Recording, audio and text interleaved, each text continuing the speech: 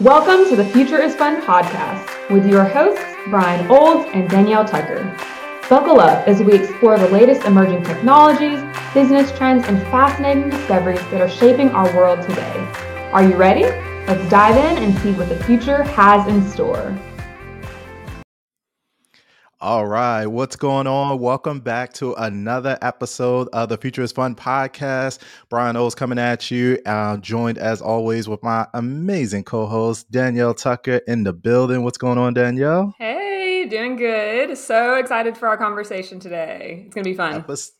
Episode three. Super excited. This is historic in many ways, and so much to dive into. And obviously, if you are watching on YouTube or Spotify or any of our video platforms, you can see that we have our very first guest joining us, and that is none other than the one and only Rachel Woods, who is a real life data scientist. She's also the founder of the AI Exchange. How are you, Rachel? I'm doing good. Thanks so much for having me. Thank you for being here. We are super excited. Danielle and I have been looking forward to this conversation for a long time, and you are the first guest on the Future is Fun podcast as well. And so, no pressure, but obviously super excited. This is a layup for you because I know you talk about this stuff all the time. We connected on TikTok. Which we'll put the link to that in the show notes as well if anybody wants to follow Rachel there. But you do such a good job of like wading into this conversation. I was just hoping that you would say yes. So thank you for your yes. Of course. So let's dive into it. So we're talking about the future of AI, the future of artificial intelligence. And so I really wanted to start off and talk to both of you a little bit about just I feel like we're kind of at this nexus point, not just with AI, but with all sorts of technology where we're starting to see things that were kind of captured in movies, film, and television like 20, 30 years ago is now starting to catch up to real life. Everybody knows I'm a huge nerd, so whether it's Star Trek, Star Wars, I grew up with my mom watching the Jetsons. So there was all this talk of like what at that time, the year 2020 sounded so far away, and now it's here. And so it's like, okay, what do we have that we thought we didn't have? And so I'm really curious from you, Rachel and Danielle, around what your perception of AI has been. But for me, there are three specific examples I thought about as I was kind of getting ready for this episode. So one is, are you all familiar with the show Knight Rider? Oh, no. No. Okay. So in 1982, this is the far as back as it goes. So Okay. 1982, there's a show called Knight Rider. It's about this car, this black sentient car that is starred by David Hasselhoff, but he's basically like a cop, and he's going around fighting crime. And this car is like autonomous, so it would pick him up, like it have all these weapons in it, and the name of the car was called Kit. And so it was like, Oh, yes. you remember Coming now? back to me now. Oh, snap. So 5-year-old Brian, Rachel, was sitting on the floor, like watching this. And obviously, I already love cars and anything to do with like that part. So you combine technology and cars, and David Hasselhoff was just like super cool. So that was like my first kind of introduction to AI, because the car, it would even without him, like if he was like knocked out somewhere, the car would like start fighting on his behalf and like picking him up and doing stuff. It could shoot smoke, so it was really cool. So that was my first example. Rachel, did you have any knowledge of that That franchise? example has gone over my head a little bit, which maybe as I'm like aging I don't know. We'll just leave that comment there. I didn't know at first either, so it's okay. I have two But more. I have two more. I was Just- recently watching the Minority Report again, and that example reminds me of the cars in the Minority Report, right? They are driving on the side of buildings, like the roads are buildings. I was like, man, when is this coming? Like, I'm so ready for that world. It's probably closer than we think because yeah, I do remember that because like they're like let's say like the police is chasing you, they now all they can do is like call your tag number in, but there they could like shut your car off Hmm. like remotely and then you just start falling. Yeah. Yeah, maybe we don't want that world.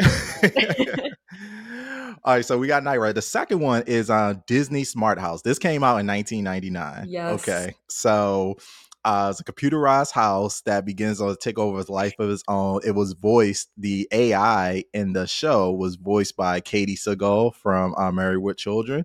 And so I remember that specifically when it first came out, it was like, ooh, how cool would it be to have like an AI controlled house? Like it controlled the temperature, it's like a little hologram, it'll talk to you, like it could, answer the door, just do stuff that you didn't want to do. So have you guys heard of that? Yes. That's a Disney Channel movie, right? Is a Disney Channel original movie, yes. Yes. I do remember that one. Yes. And then my third one is probably most popular. Obviously, Iron Man kind of came out in 2008, essentially kicking off the modern like MCU. And so he had Jarvis, which is his kind of AI controlled butler that will run all the businesses and stuff like that. But then that was the first kind of fully sentient, like Jarvis could do basically everything a person could do, but like 20 times faster, 20 times smarter, control all the suits and stuff like that. And so when Iron Man came out, I was like, okay, I absolutely need to get on board with that. So these are all the like examples that kind of capture my imagination. There's probably a ton more, but as I've been thinking about AI, that's kind of where it was. But Rachel, for you, was it like that? Like, did you, as you're like now, like a real life data scientist, as we mentioned, was it something, did this technology kind of capture your imagination early on in life? It's funny because I feel like the way that AI has shown up in day to day has changed actually a lot, especially in the last 6 months, right? Like now we just have so much more kind of like consumer interface in our day to day applications versus like historically, and we'll talk about this, I'm sure today, but like AI has been around for a while. So it's kind of funny to like even see your own perception change. But one of the things I did do right when ChatGPT came out and exploded was actually sat down and asked it to help me write a sci-fi, like a new sci-fi plot for a new future. Because I was like, man, I'm not sure we like have we're kind of catching up to sci-fi in a lot of ways. So then it's like, okay, now what's next, right? Like what's the sci-fi of today might actually show us a lot about what's happening in the future. So it's funny how that can be a way to like future paint. You asked it to write it, and it gave you like it wrote like a story for you. So I mean, I had to do quite a bit of prompting, but I was asking like, okay, we have a world now where AI is helping us have access to unlimited knowledge. Okay, what does a world look like in which we have unlimited access to knowledge? Define the definite, what are the rules of that society? Who has power, who struggles. Like I just asked it to make this whole plot. And then like, yeah, I sat down for like 3 hours with ChatGPT and wrote this whole sci-fi thing. Maybe I'll publish it someday, but I want to read it. I Yes. absolutely want to read it was it. intense. That's when I was like, whew, but yeah, I'm curious, what you guys have, what you guys have played around with the sci-fi stuff there. Oh yeah, we definitely gonna get into it. So I guess what I would love to start off, because I mean already into the conversation you've thrown out the term like Chat GPT,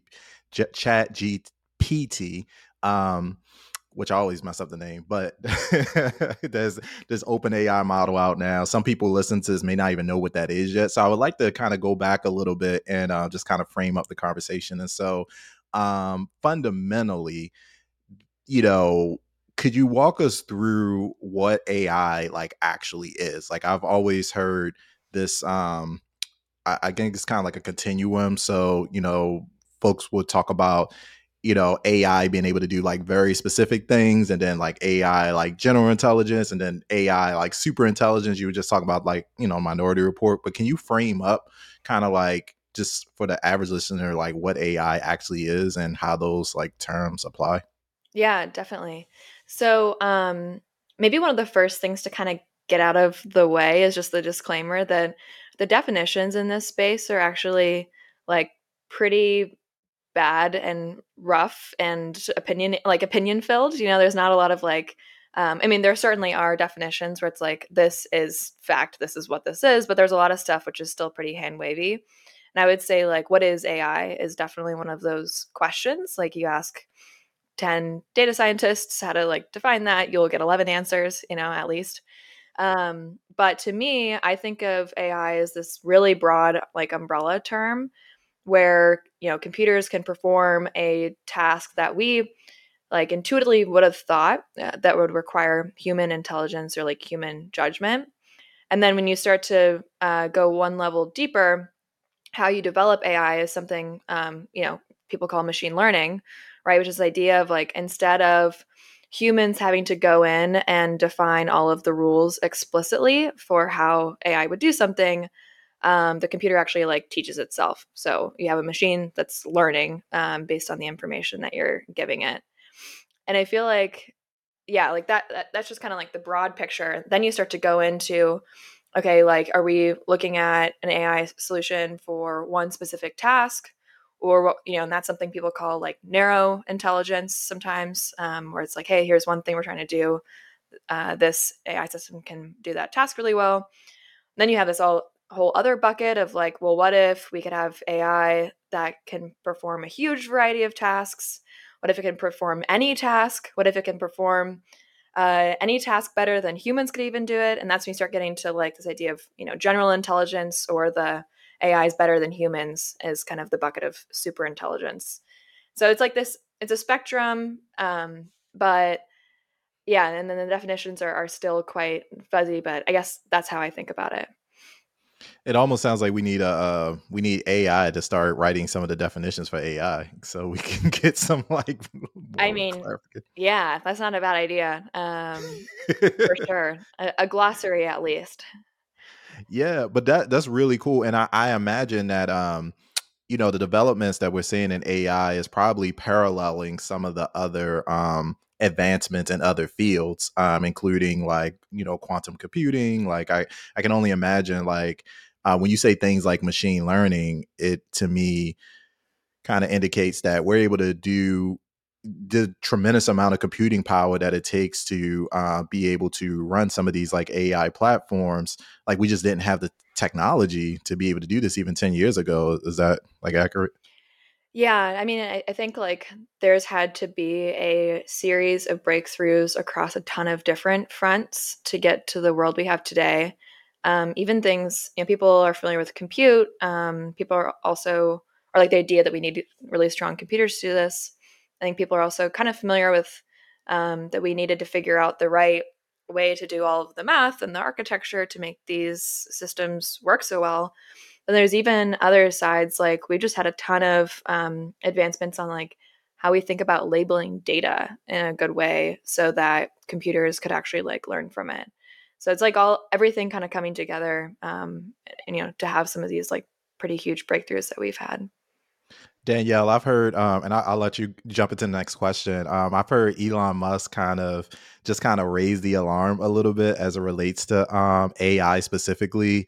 And one of the things, I don't want to misquote him, but I think he said something to the effect of, you know, artificial, and I'm assuming he's talking about artificial like super intelligence. So not like chat GTP, but like later on down the line, like left unchecked, it could be one of the best things for humanity, or it could be one of the biggest like existential risks that could end up destroying like humanity. Did you hear that?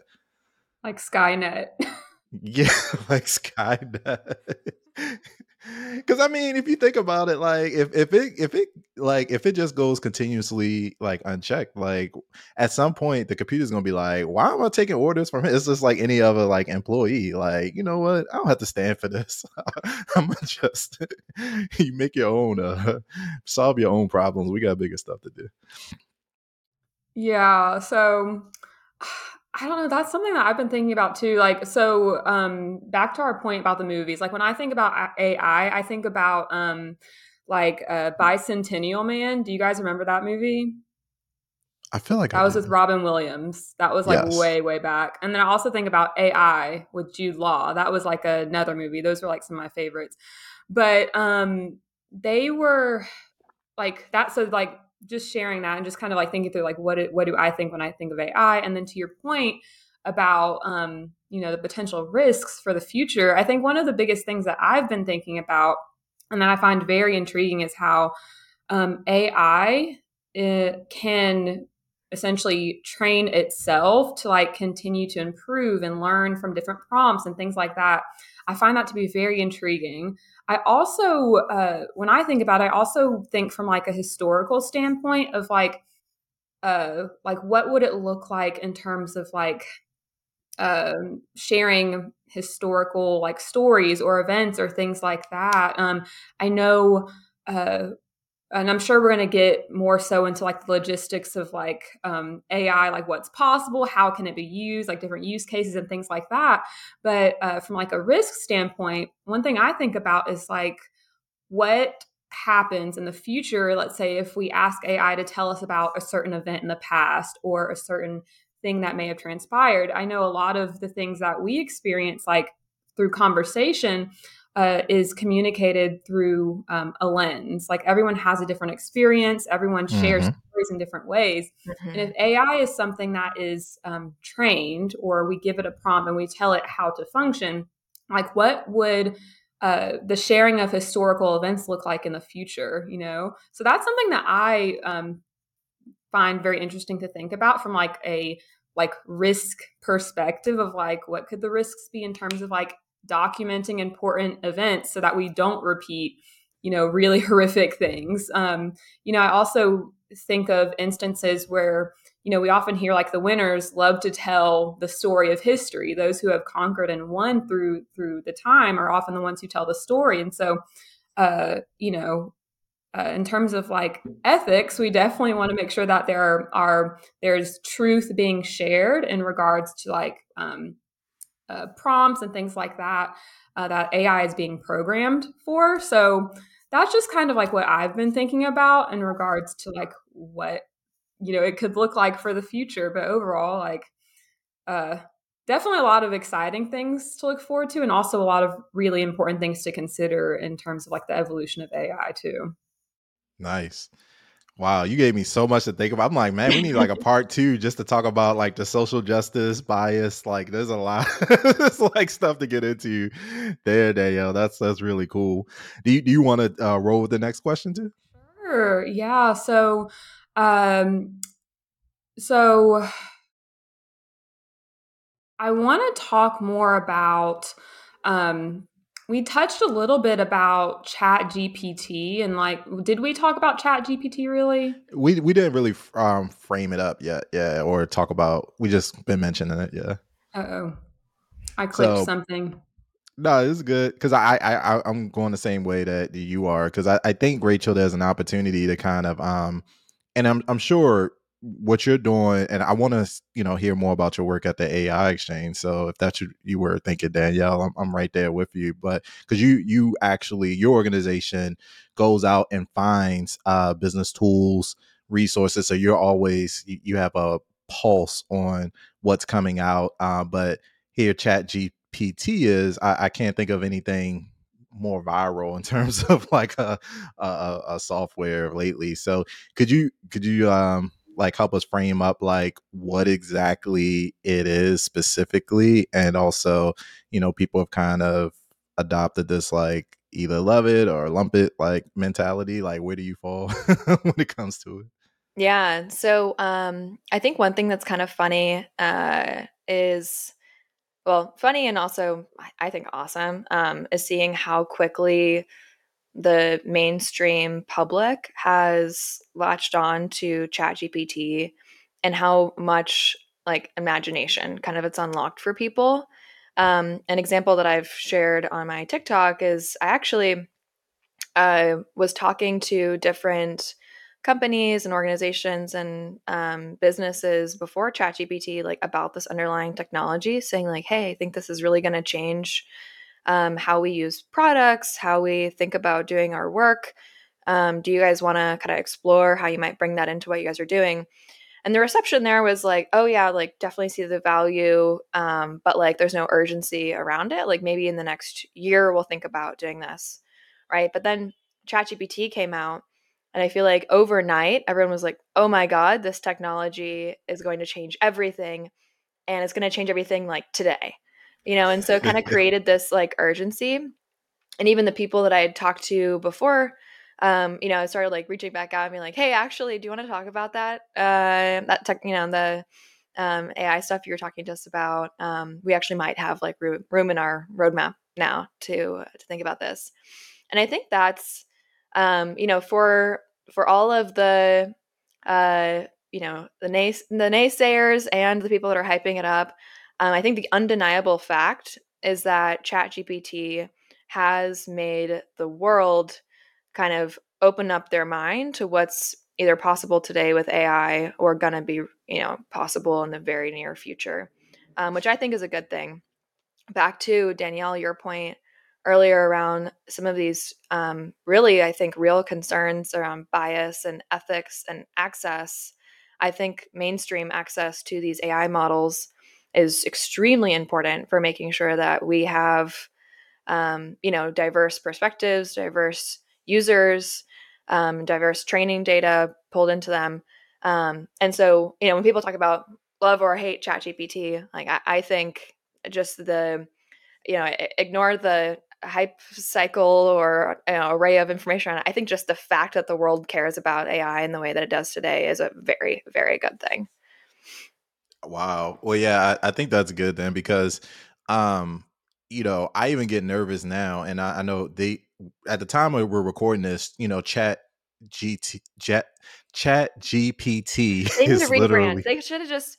I've been talking to someone who calls it Chatty, and I was like, that is like such a better name than ChatGPT. Actually, You Yeah. should submit that. Yeah, we need to get because I keep lumping it into something else. But yes, we can call it chatty for the rest of the conversation. But this Oh, thing shout out is to Vincent. That's Vincent's thing. Shout out to Vincent if he ever watches this. So thank you, Vincent. We yes. appreciate it. Yes, proper attribution because literally it's a tongue twister. But the thing about it is that I do think that this technology is every time I log on to try to use it and you see that little flag at the top is like, hey, we're experiencing like higher than normal, volume or whatever. Like I can only imagine how expensive it is to run this. And then, at the time we're recording this, it's in like its beta. And I know the founder is trying to figure out like how much to charge for it or whatever.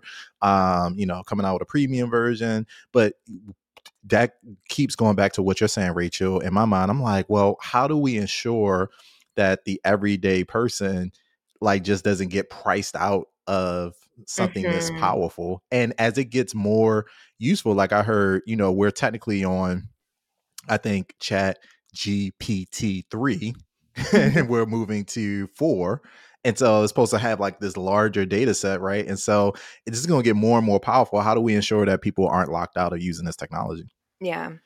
I mean, that was a huge motivating force behind us starting the AI exchange. Really, like our mission, just like what I care about, is I think AI is going to change a lot of how we work, a lot of how we operate. But that needs to be accessible to not just big tech or people living in Silicon Valley, right? It needs to be understandable and approachable, and there be clear ways to start getting the value out of it for everyone, right?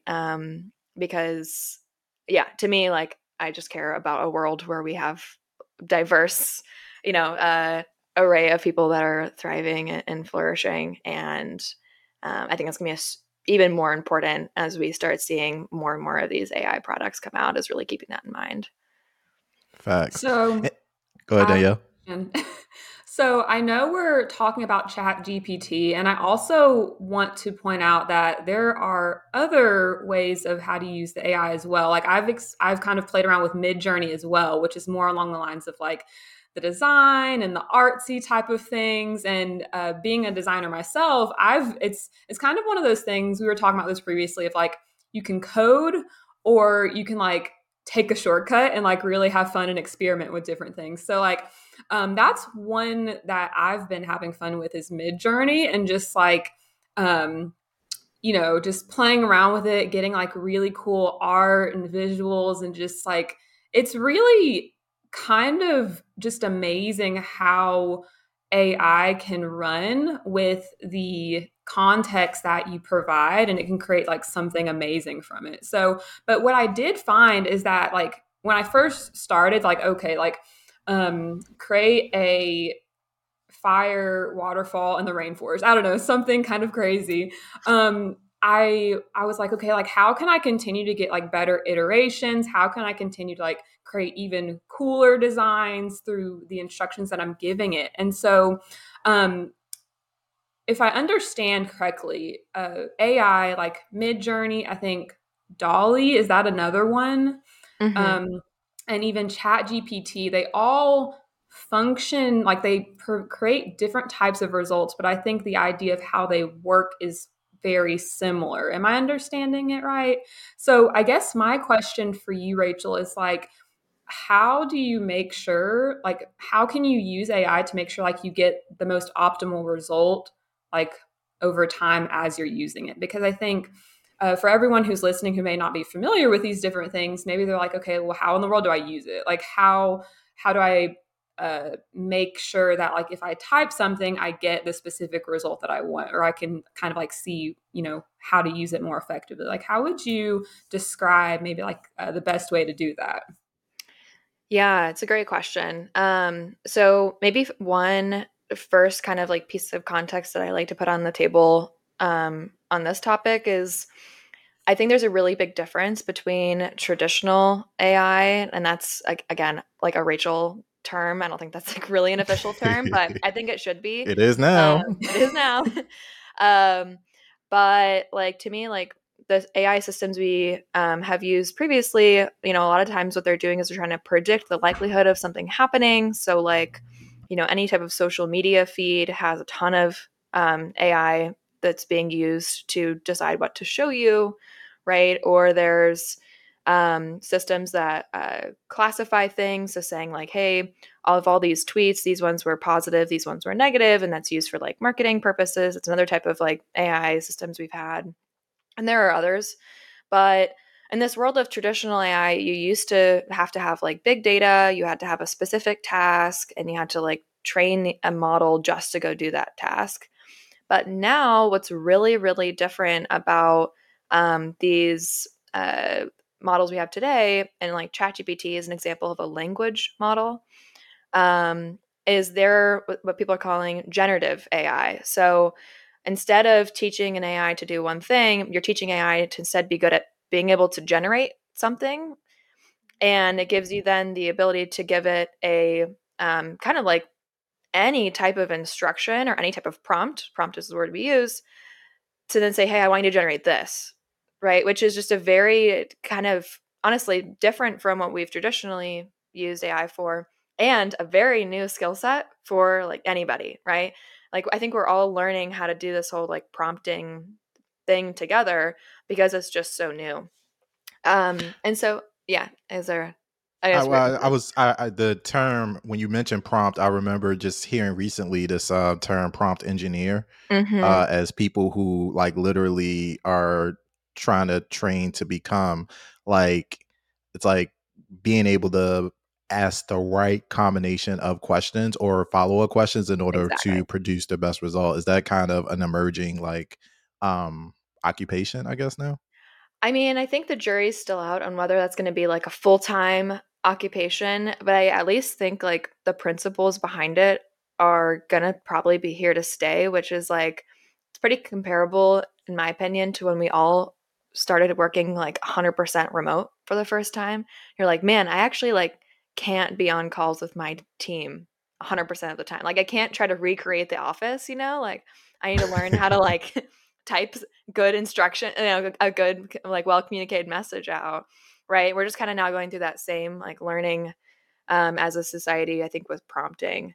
So, I mean, there are definitely a lot of really like great advice that's coming out around how to write good prompts, both for these like image models as well as language models. I think really we're just so early in that entire discovery process, and it's like a whole new thing that we don't know how to do as people yet. The generative AI to me, I'm obsessed with chatty, as we say.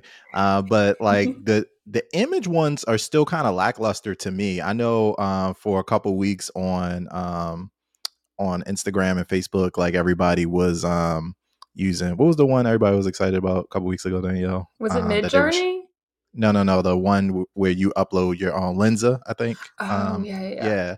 See how like we forgot about it. It's like that was 3 weeks ago. We already like moved on. But it was Lenza, and I was like, okay, this is cool, but it's like, to me, like what I would love to see is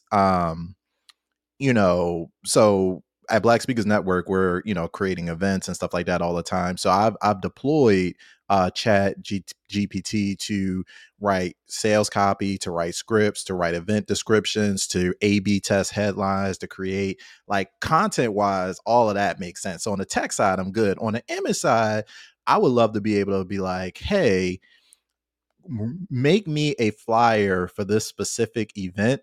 And I know even now with Canva, like they have, integrated in some of that image generation, but like the image generation of stuff, like outside of like artistic, like you said, show me a picture of like, baseballs on fire on the moon, like, that's cool. But I'm like, okay, give me like something I could like take to market some type of way. So that's what I think I'm looking for, is like the intersection of those two, the text and the image kind of coming together, and or video.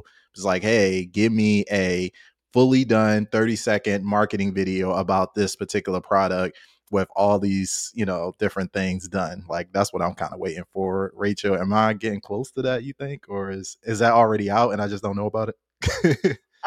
It's coming. I think quicker than we expect. And yeah, I mean, like just a few days ago, I saw a demo from so I'm a nerd. I read these research papers, Good. but I saw a demo of image to text, right? And so that's really compelling because then, like my problem is I'm realizing like I really lack the vocabulary to like describe an like art piece that I want. And so then being able to like kind of pull prompts out of images that you really like, and then be able to like, change a couple variables, run it, and then you can imagine getting an image much faster that could be used for like marketing or something. Yes, speaking my language. We invited you because you're a nerd, Rachel. Absolutely. Good. Y'all are wearing glasses. I'm wearing contacts right now, just so y'all know. Like I'm in this conversation. Like this is the reason you're here. So you can nerd out on us to the nth degree, and Danielle and I will be perfectly happy. By the way, can you talk a little bit about the work you're doing with the AI Exchange, and just kind of how that part got started? Because I think it's a fascinating resource that people need to know about. Um, and yeah, we'd just love to hear the story behind it and what you all are doing. Yeah, so we're still really young as a company, which I think is kind of indicative of the space. Right now there's just a lot of really exciting companies and products and startups being started because we're just so early in this technology, and we're very much in that same boat. But the idea behind the AI Exchange was, I really just have this fundamental belief that AI should be useful for everybody, and that access is really important. And in particular, I care a lot about like small business access, and especially folks who are really excited to adopt this tech, but maybe don't live in Silicon Valley and don't want to spend all their time on Twitter and don't want to read all the research papers. Like, I don't think that's the way to learn this stuff. There needs to be more kind of translation. So that's what we do. We create a lot of educational content. We post on TikTok. We have a newsletter that we send 2 times per week where we try to answer the most pressing questions people have for actually applying AI into their work or business. And then we try to share tutorials as much as possible. I think we're up in the like 20s already, 20 tutorials out there. And we just Nice. really started that this last month. So Yeah. So you're helping companies that may not necessarily be, tech savvy, or, they're just, running their own, individual business, but you're providing like tools and resources for like everyday entrepreneurs to be able to as well as examples and use cases that they can then because if I'm running like a barbershop or like a bakery, or I'm running like an online product, something, I might not even be thinking about how mhm. to increase efficiency, right marketing cop, like whatever, but then you know you are kind of blowing up some of those examples and providing kind of the bridge to that tech. Is that right? Yeah, because we think it's like first you kind of need to inspire those use cases still, because it's kind of hard, or it's just so new. So it's kind of hard to imagine how AI could help you. And then we try to educate and help people figure out how to actually apply that stuff. Love it, love it. All right, Danielle, I'm kicking the ball back to you. Yeah. So we started talking about the like prompts, and when you were discussing that, I guess form of AI that came to mind was deep fakes. Do you guys know what I'm talking about when I say that? Yes. Okay.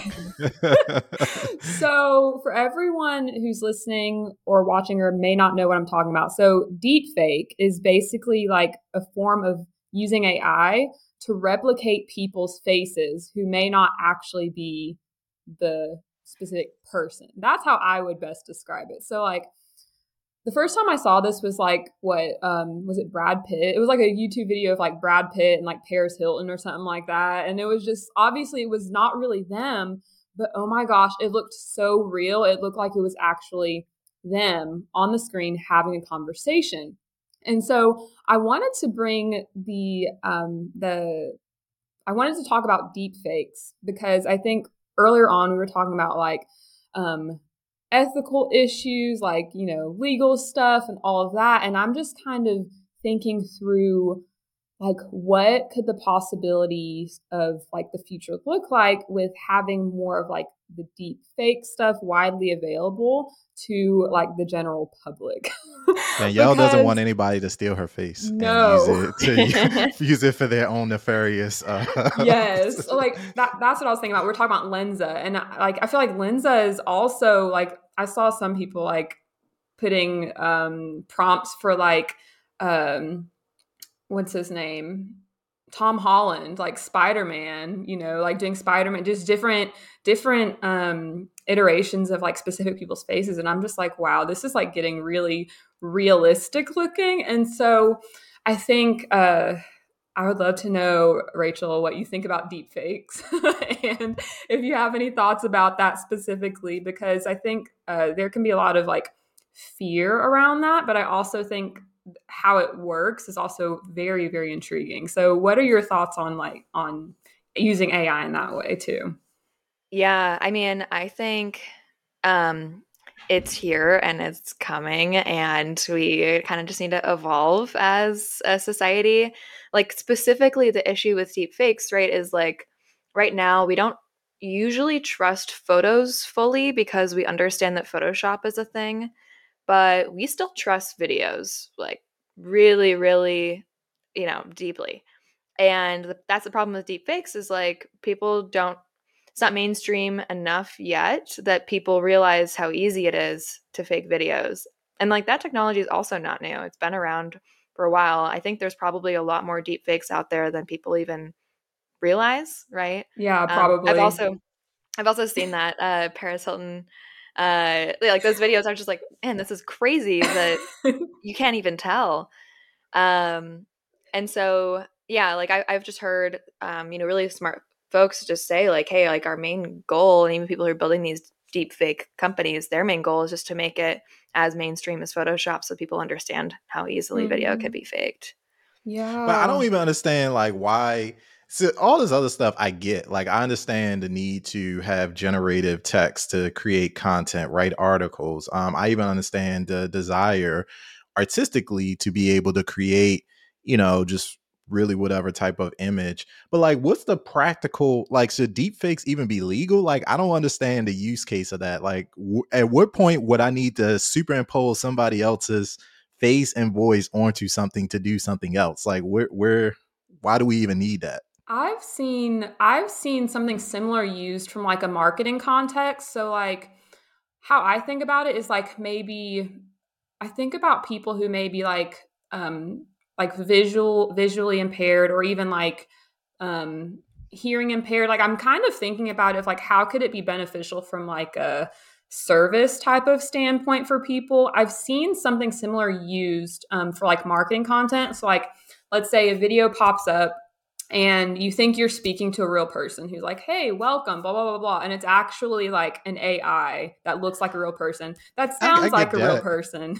But that doesn't, but deep fake, because what you're saying, that part I understand. Like, But they hey, let's got the get a, facial features from a real person though.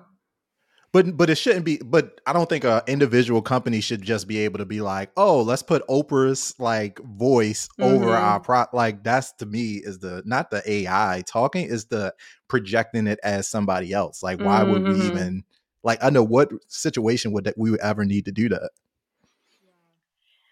I mean, I think like what you're talking about, which I think we're going to start having a lot more of these conversations, we're going to have to, is who owns the likeness of a person. And like that is the person, like Oprah owns the identity of Oprah, right? And so then like to have technology go out there and like use AI to like mimic, saying like, hey, this is like her voice, or we're going to have her face on stuff. I mean, there are a lot of demos out there in the wild right now that use famous people without those famous people's permission, right? That's what I'm saying. Yeah. And so because I don't know if legally, like, obviously she probably owns the name, to carry the Oprah example, but does she own, like, do you, and I guess this is a whole thing in like sports and everything, like name, image, and likeness, I believe in NIL. But like, do we actually own our faces?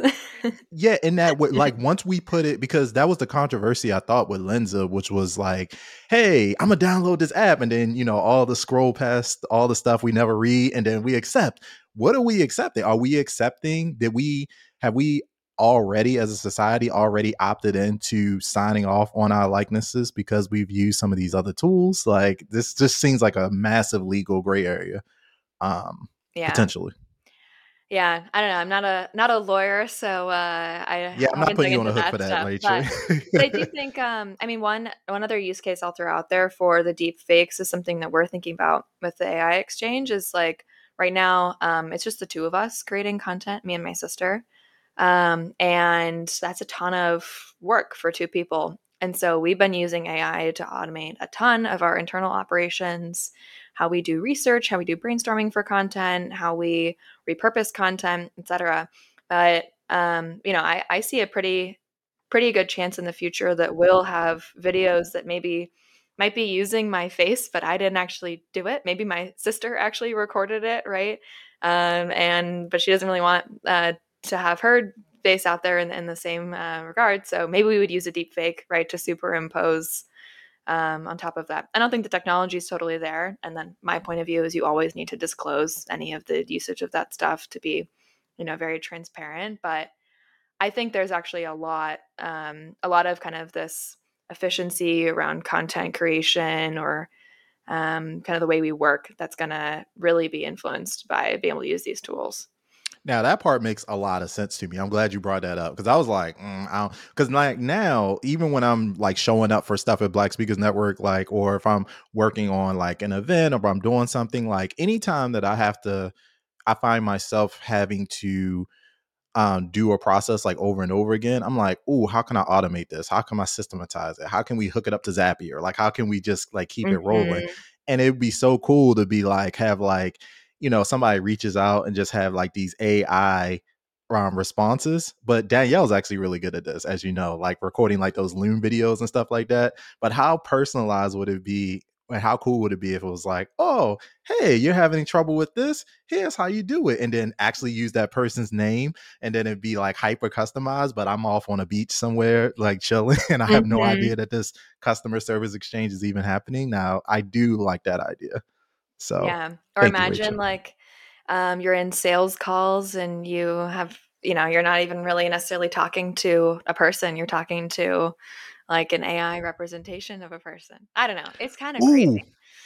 yeah. Can I tell you about this thing I heard? Maybe you've seen it too, Rachel. I forget the name of it. And maybe you see this too, Danielle. Like now there's because a lot of customer service, like if you call like a cell phone company or cable or whatever, they have their own AI and they will just kind of use it as much as possible in order to keep a live person from getting in because it's more expensive. But like now they have AI that you could deploy out on your behalf to go talk to other AI in order to like fight like parking tickets or stuff. Like, have you seen you know what I'm talking about? Like, yeah, like they have it now where it's like, hey, if you're trying to fight like if you're trying to get like a lower cable bill or if you're trying to quit, like it'll call and it's trained to interact with that other company's AI to get a Mhm. specific result and it'll push it until it can no longer, I guess, get it or whatever. That is Yeah, amazing. my friends built a an AI chatbot that you could text, and it would call a pizzeria, order a pizza, pay for it, and then the pizza gets delivered to your door. They built that at a hackathon, and I was just like, "This is crazy that we are already there with this technology." I love it. I love it. I know we're kind of tailing into the conversation. So Danielle, I'm gonna kick it back to you for maybe like a final question, and then I'll think about like a final question, and then Rachel will give you an opportunity to share final thoughts around the topic as we wrap up. Does that sound good? Sounds So Yes. good. yes, Danielle, I'll So, take it. Rachel, one final question that I have for you for anyone who is interested to learn more about like just getting started with AI, since it is something that is becoming a lot more popular and people are becoming more aware of it now. I'm sure there's a lot to learn about AI, especially like where we are now and where we're going to. So, like, what would you recommend could be a great first step for someone who is wanting to learn more and who is interested to see how they can utilize it more, maybe in their business or even like in their day-to-day experiences? Yeah, I mean, my shameless plug is our newsletter. We Absolutely. and you can access the whole archive of every newsletter. We picked a platform that does that, which is super nice because you can really go pretty deep and see a huge variety of use cases. But outside of that, when I think about and talk to business owners, especially small business owners, the recurring trend that pops up is, I mean, you just need to spend time with the tools, right? So it's like if you've used ChatGPT and maybe you tried a couple of questions and you didn't get great responses, and you're like, yeah, I don't really get this whole AI thing. Like, I really invite people to go and try it again, try to spend a little bit of time with it, maybe on a weekly basis, and just try to see what it can help with, because I think each person kind of needs to go a little bit through their own journey of figuring out how it can be applied. And then once you find things that work well for you, I think the combination of AI and some of these automation tools, like we talked about Zapier earlier, those two together, like when you spend the time to learn both of them, you're going to unlock so much more, to where I kind of have this like tagline where I'm like, let's just all work less. Like, I think that's actually where we're Facts. headed, right? And so if you Yes. learn AI and automations, you can start to figure out, okay, how do I maybe not need to do all that, mundane work and tasks. So that's how I would think about it. I love that. Yeah, Danielle and I, every conversation we have, we're consistently trying to figure out how to do more with less, make more money with less time, make a bigger impact with less, sweat equity and stuff like that. And, I think here on the Future is Fun podcast, we're always kind of looking out at, what's going to actually bring that into reality because, um, we can, productivity doesn't just mean, hey, get up and do more work. It just means increasing the output, the result of the work that's, the effort that's going in. And so, I'm all about that. So we will be adopting that that mantra, Rachel. You have some loyal devotees as it relates to that. The thing I want to ask you as we close up the conversation is like, what are you most excited about? Like, with the future of AI? Like, it could be this year, 10 years out, 20 years out, just from where you sit within the AI exchange. and just as a data scientist, as a user, as a fellow nerd, like what is your like what gets you excited that may be here yet, or it may be around the horizon, but I'm really curious to know what your thoughts are. Yeah, I mean, I think for me, one of the things that excites me most is honestly this idea of just working less. Like, and I think just as a concept, like, we all do so much mundane work. And I find like no matter who I talk to, even if at first they say, no, I don't do a lot of like manual tasks, like when you really look at it, we all do so much manual mundane work. And for me, I always have the best ideas when I'm on vacation, or I'm taking a walk through the park. And so how much more creativity, how many harder problems could we be solving in the world if we all just had to do like way less mundane work? That gets me really excited. Yeah, I'd love to live in a future where that's true, and I think we're headed there. Yeah, that I want to join you in that future because I love Zapier. If anybody's from Zapier listening, we are looking for sponsors, so that is a very easy like tie-in. Also from OpenAI as well, but that is good stuff. But Rachel, thank you so much for this conversation. Danielle and I. We're going to keep it going. In fact, if you're listening to this in the comments, we would love to know, what's been your experience with AI? Like, have you tried Chat GPT? Have you tried Lensa? Have you tried some of the other tools that we talked about? Let us know in the comments just what your experience has been, and if you're excited about the future of AI like we are. But yeah, Danielle, any final thoughts before we wrap? Yes, I just want to say that I'm actually on the AI Exchange newsletter, and man, it is top notch. So anyone who is listening or watching, definitely check that out. We'll include the information in the show notes for this episode. But ooh, yes, it's so good. It's so good. Just wanted to share that Thank as you so well. much. Yeah. I We love a good appreciate it. newsletter. Yes. It's like resource, like stuff that's like packed with value, and you just kind of like it's super digestible and consumable. Like you're doing an amazing job, Rachel. Yes. So thanks again for joining us on the Future is Fun podcast. Rachel, we definitely would love to have you back at some point to go deeper into some of these topics, like and particularly I feel like this is one of those things, like things move so quickly, like even 6 months from now it'll be some new fun exciting conversations to be had. So thank you again, we appreciate you. Thanks for having me. This was a blast. Yes. All Thank right, guys, you. we will see you next time. Danielle and I are still workshopping like a sign off phrase, so we don't have it yet. But once we do, this is episode 3. But check us out at episode 10. We'll have a killer sign off phrase. But we'll see you next time. Did we come up with one last time? I thought we had You like a didn't future. like my idea. I thought yours was like Too corny or something. Nah, you normally you It have was good like, ideas. see you in the future. Well, that's literally what they're going to do. But we will see you in the future. All right, we're out.